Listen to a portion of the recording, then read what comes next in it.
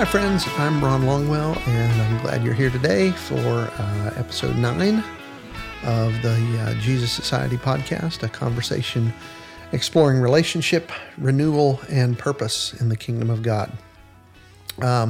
It looks like we're kind of falling off the edge of the coronavirus a little bit. We've peaked, according to all the news reports. Cases new cases are declining every day, fewer and fewer every day. And it's interesting. You're probably doing what I'm doing and looking at the data that's coming out every day. And it's interesting to see how this works. It's interesting to me. Oklahoma apparently they haven't done really anything to sort of slow this down. They're no shelter at home and stay at home orders or anything like that. They've just been pretty much business as usual, and their numbers don't really look any worse than anyplace else. So that's sort of interesting to me. But hopefully this thing is on the decline, and hopefully we will all be able to kind of get back to normal, or whatever normal looks like going forward, sometime soon. I hope this all comes to an end pretty quick, as I'm sure you do too. So today, we've been talking about the story of the Bible. And we started with the premise that God's goal in creation and everything that follows is to draw people into fellowship with Himself so that they could experience His love in the fullest way possible. We talked about, we started tracing the contours of the Old Testament to see kind of how the big pieces of the story fit within that overarching goal. And we've now arrived in the New Testament where Jesus announces, as we talked about last week, that the time is fulfilled and the kingdom of God is at hand.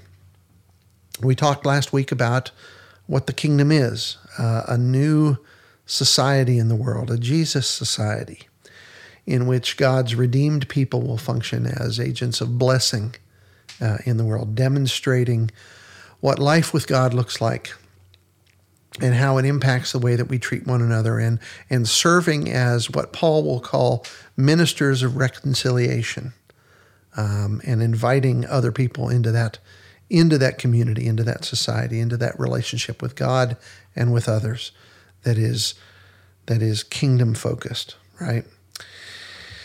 But there's a piece of all this that we haven't talked about, and we've arrived at the point where we need to talk about it.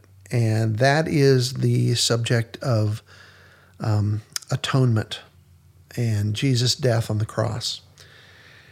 And the reason that I've waited until now to talk about this is because it is essential, in my opinion, that we see the cross in light of God's intent and activity in His created world in the Old Testament. Okay, because the gospel. And we've got to see this, and we got to remember this, is not just about Jesus' death.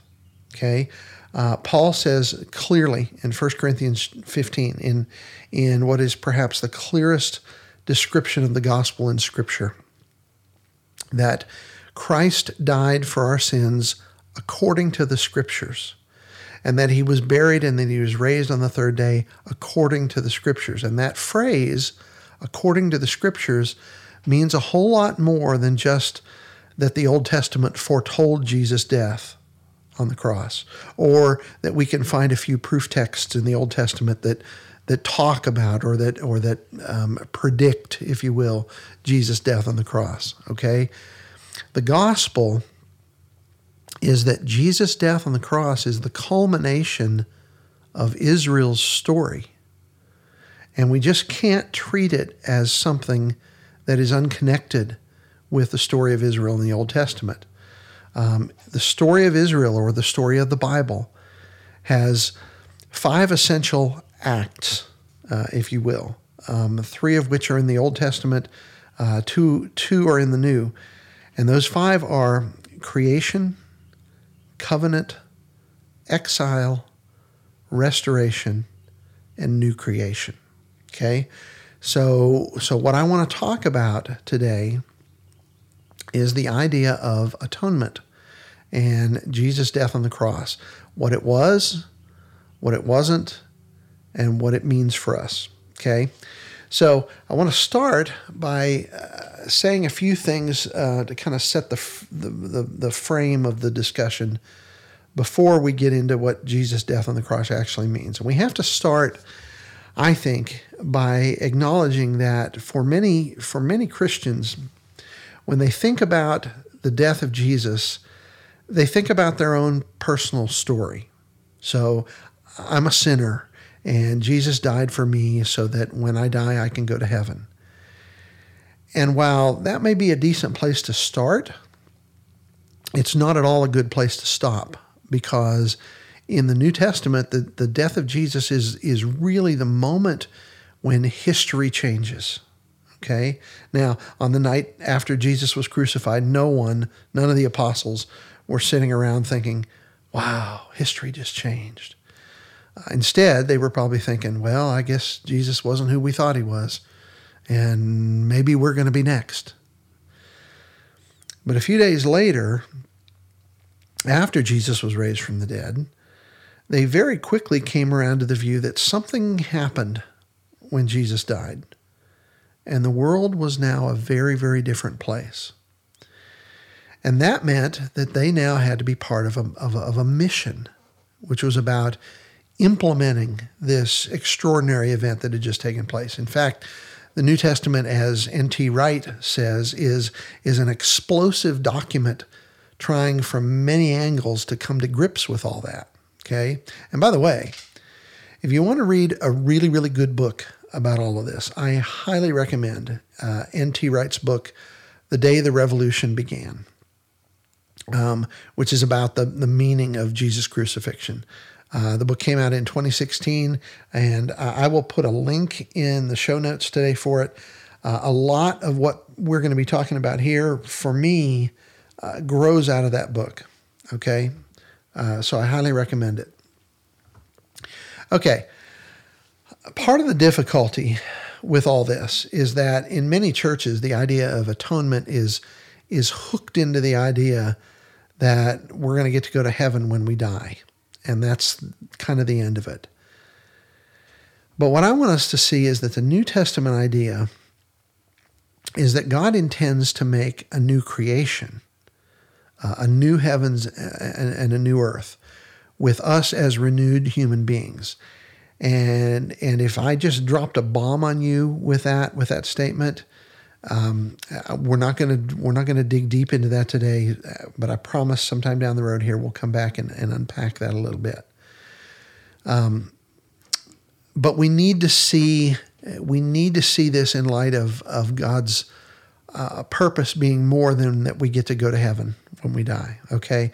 One of the great statements about the meaning of the cross is in Revelation chapter 5, verses 9 and 10, which says that the Lamb, which is Jesus, the Lamb was slain, and he purchased people for God by his blood from every tribe and language and people and nation, and he made them a kingdom and priests to our God. In other words, we are redeemed not just to hang around being saved and waiting to go to heaven when we die, but to be renewed human beings with renewed human vocations and a renewed agenda. Okay? And if you really understand that, and then you start thinking back from that into all the other things that the New Testament says about the cross, things start to look a little bit different than the way many of us were taught to think. In the Gospels, and we're not going to dig deep into all this because we could talk literally for weeks just about the crucifixion and all the little things in the New Testament that give us insight to that. I just can't do that on a podcast. But in the Gospels, Matthew, Mark, Luke, and John are telling us that Jesus launched the reign of God, the kingdom of God, God's saving sovereign rule on earth as in heaven.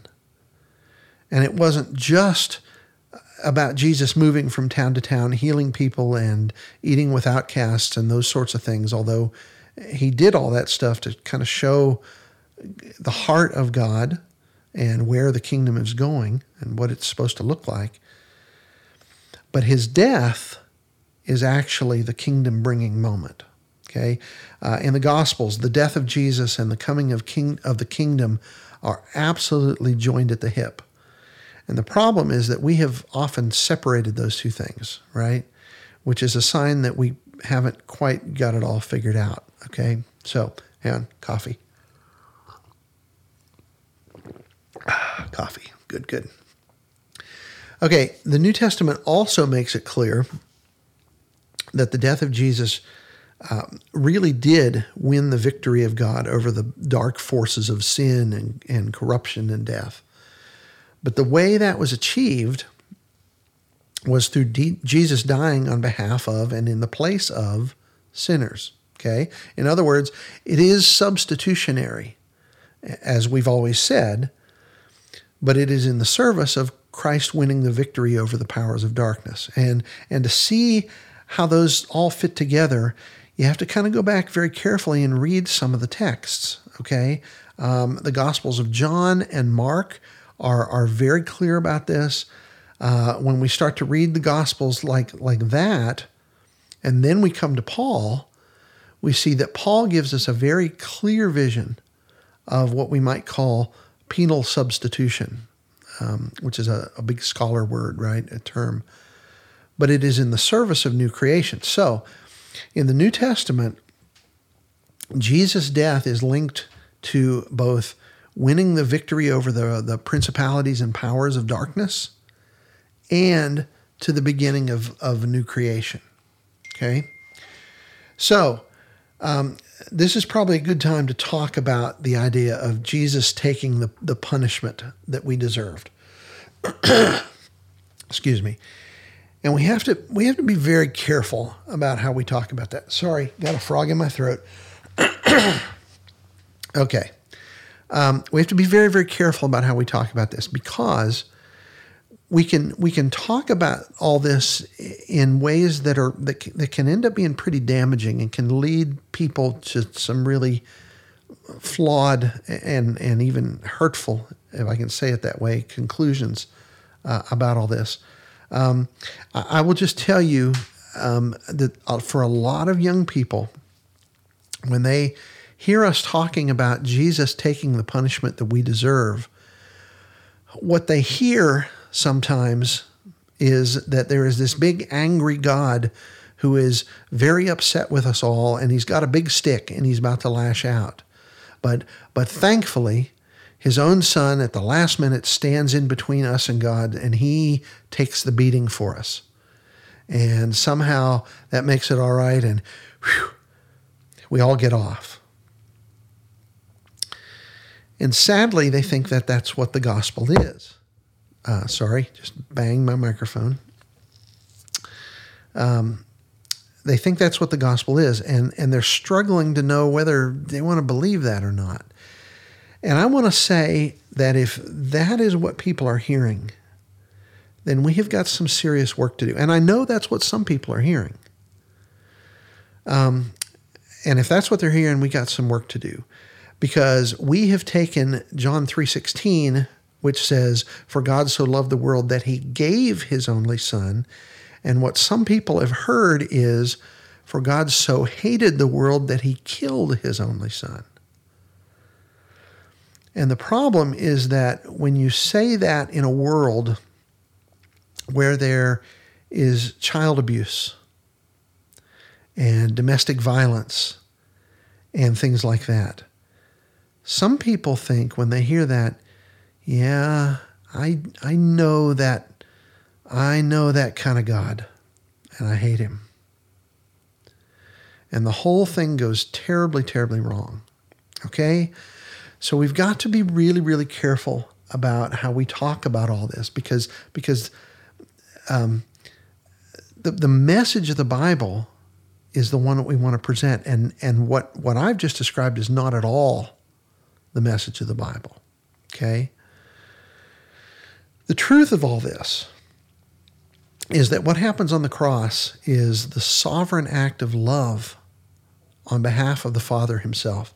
The death of Jesus reveals the love of God. Paul says in Romans 5:8 that God proves his love for us, in that while we were still sinners, Jesus the Messiah died for us.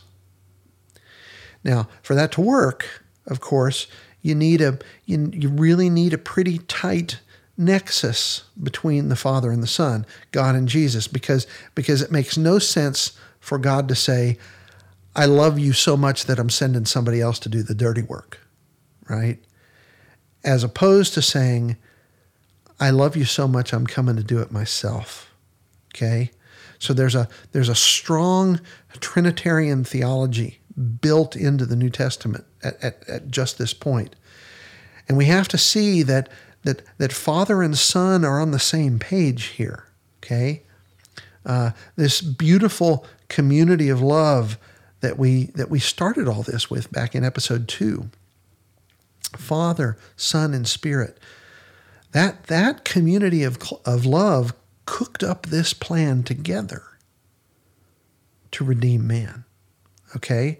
This wasn't just God the Father ordering a reluctant son, you go out there and you take all this beating and punishment and right? They were all in this together. This was their idea. Okay? Jesus did this willingly. He volunteered for the job. Okay? So they're together. So we really have to see that and understand that the crucifixion is an act of love and it demonstrates God's love. Okay? So what I want to say is that in the New Testament, the result of the death of Jesus isn't simply, well, I was really sinful, but now, thankfully, somebody's taken my punishment and now I get to go to heaven when I die. I think that really misunderstands sin. And we talked about that a bit in the episode about creation and chaos. I think that was episode 3, maybe. But sin is not just about morals. And don't misunderstand me. Morals matter, okay? Sin is important, and I'm certainly not saying that it isn't. But sin is not just about not following the rules, okay? Sin is a failure. We talked about back in episode 3, if it was episode 3, we talked about how I love archery, and archery is about hitting the target. When you try to do everything right and then you miss the target, that's kind of the idea. Missing the mark is kind of the idea of sin. Sin is a missing the mark. It's a failure rather than the breaking of rules. It is a failure to be who God made us to be and to reflect his image, okay? And whenever we're tempted to sin, what is actually happening is that there's something that we're supposed to be doing or being in whatever situation we're in that will honor God in the world, in our family, in our own lives. And sin draws us away from that and presents us with a cheap alternative, which we can rightly call an idol. And when we worship these idols, which we all do to a greater or lesser extent, whether it's money or power or sex or whatever, and of course repentance is a way of turning away from these idols. Okay, but when we give in to these idols, we give them power over us in exactly the same way that we see Adam and Eve giving power to the serpent in the garden, okay? And that power causes us to sin in various ways, deep down in our emotions, our imagination, as well as our actions. And every time we sin, we are increasing the grip of those powers on us and on our lives. And we call that bondage. So the way to break the power of those dark forces that we have, that we've invoked by worshiping these idols is for sin to be punished and to be dealt with decisively. And Jesus dying for our sins releases the grip of the powers. And that is the central thing in the crucifixion. Okay? So he's taking our place, but he's defeating the power of sin. Okay? So what do we actually mean then when we say that Jesus died for our sins or on our behalf? Interestingly, the very first night that I ever sat down with a minister years ago when I was trying to sort out what it meant to be a Christian, that was my burning question. I grew up in the Methodist Church, and not being critical of the Methodist Church here, but I'd been hearing people say all my life, Jesus died to save us from our sins. But to my knowledge, I'd never heard anyone explain what that meant. It was something Christians just said, but I just never really had heard it explained, okay? And it seemed to me that if I was going to become a Christian, I ought to at least understand that.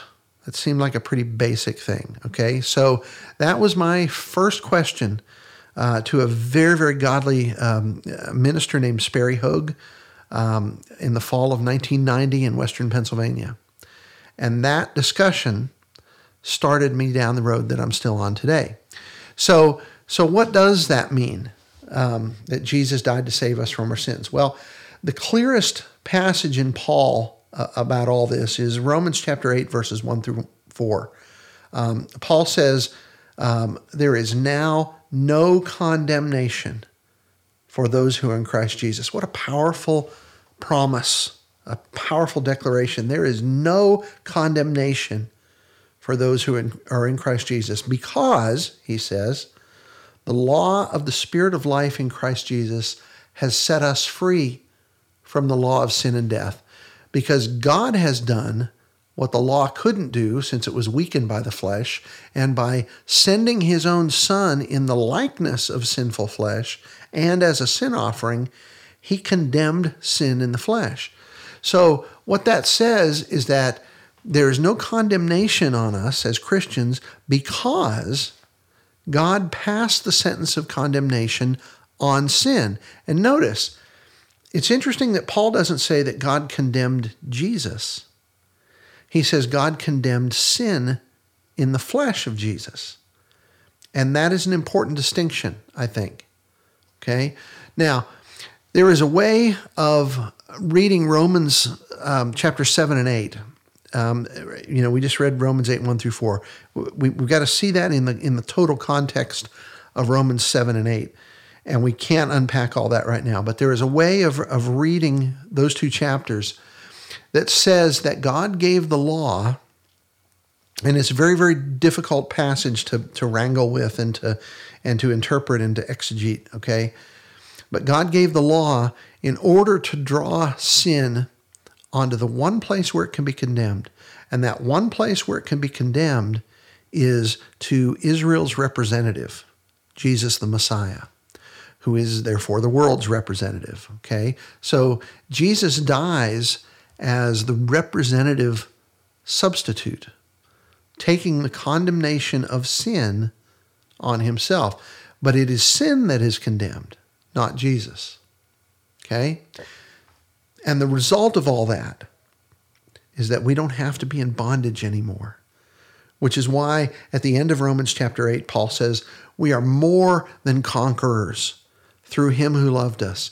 And he said, I am persuaded that neither death, nor life, nor angels, nor rulers, nor things present, nor things to come, nor powers, nor height, nor depth, nor any other created thing will be able to separate us from the love of God that is in Christ Jesus our Lord. And so, when Jesus goes to the cross, it is definitely substitutionary atonement. He is taking our place. But that substitutionary atonement is in the service of God's larger agenda of defeating the powers of sin and darkness and death. Now, I've got an illustration that may help you with this, okay? I offer this illustration at great risk here, right? So it's a movie illustration. And I think it's kind of helpful, although I admit it is far from a perfect illustration, okay? No illustrations are perfect, okay? And I'm probably going to get hammered from somebody for doing this. So don't read too much into this. And if this offends you, I'm sorry, but this is the way my mind works, okay? Okay, so now that all my disclaimers are in place, for those of you who, like me, sometimes need a visual aid to kind of help us understand things, I want to use a scene from, and you can see this in the book, you can see this in the movie, right? So whichever you've partaken of, it works. But it is a scene from Harry Potter and the Deathly Hallows Part 2. Okay? I've got a friend who is a drama professor. And Brendan, if you're listening to this, you're going to love this, all right?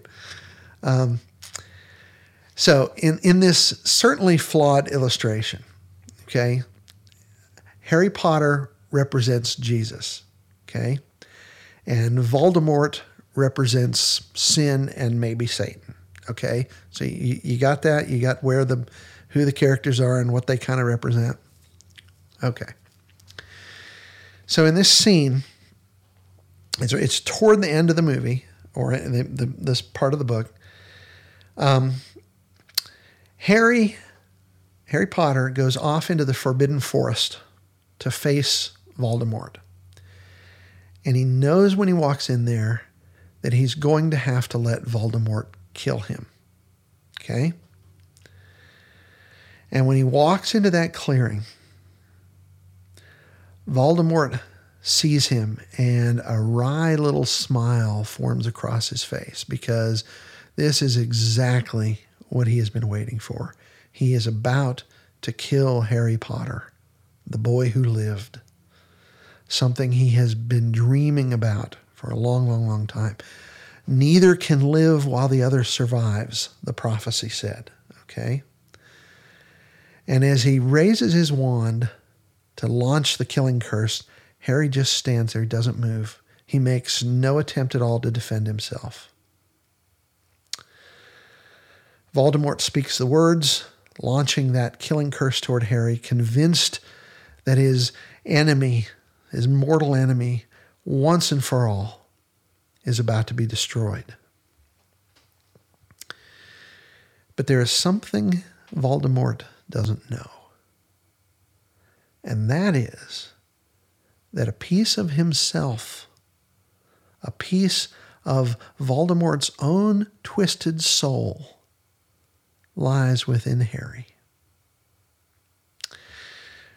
Well, the curse is just explosive, all right? It's like a little atomic bomb going off there in the forest. And it knocks both Harry and Voldemort both to the ground.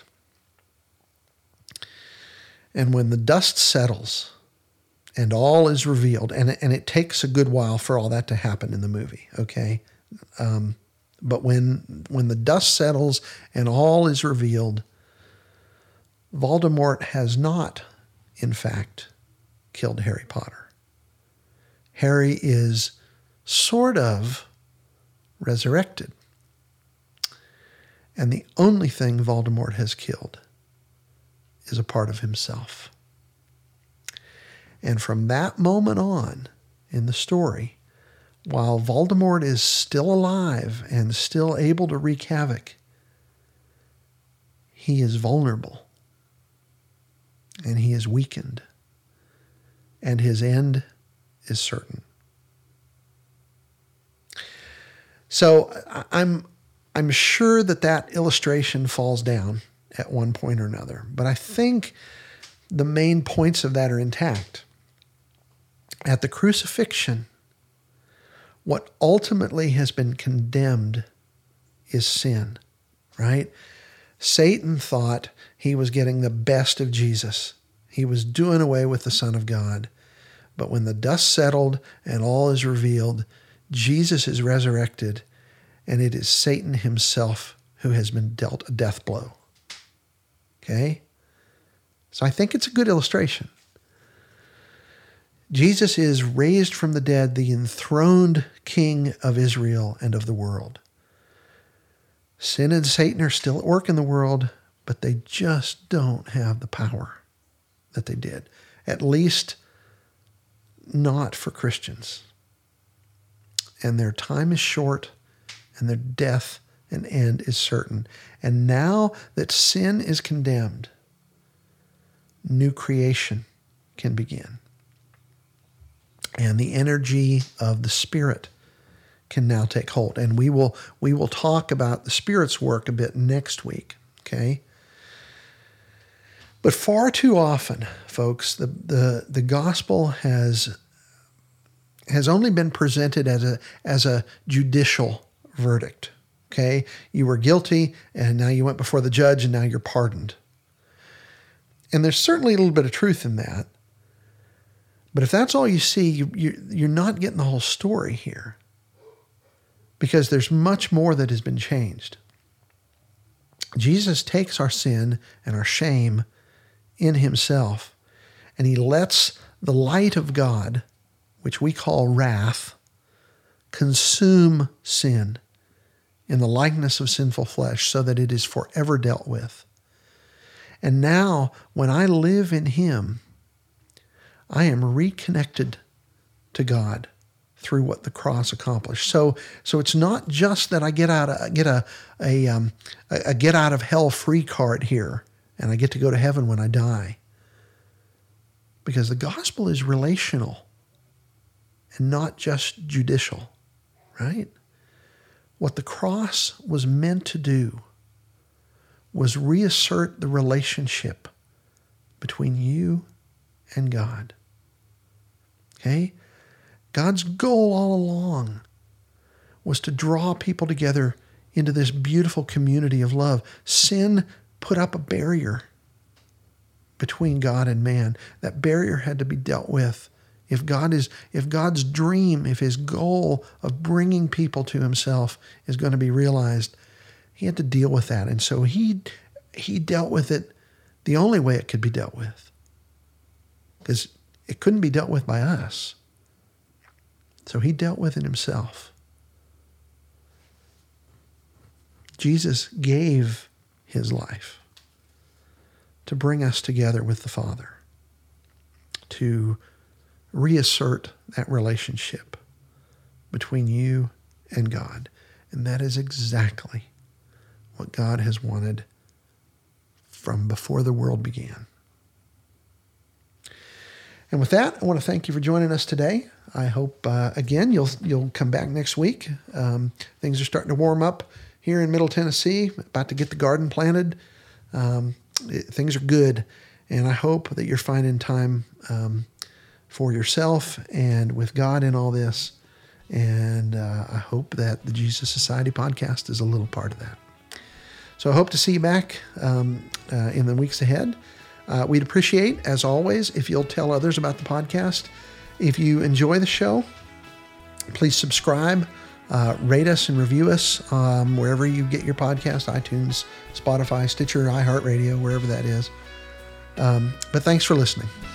I hope you have a great week, and I hope you'll be back. And remember, you are greatly loved.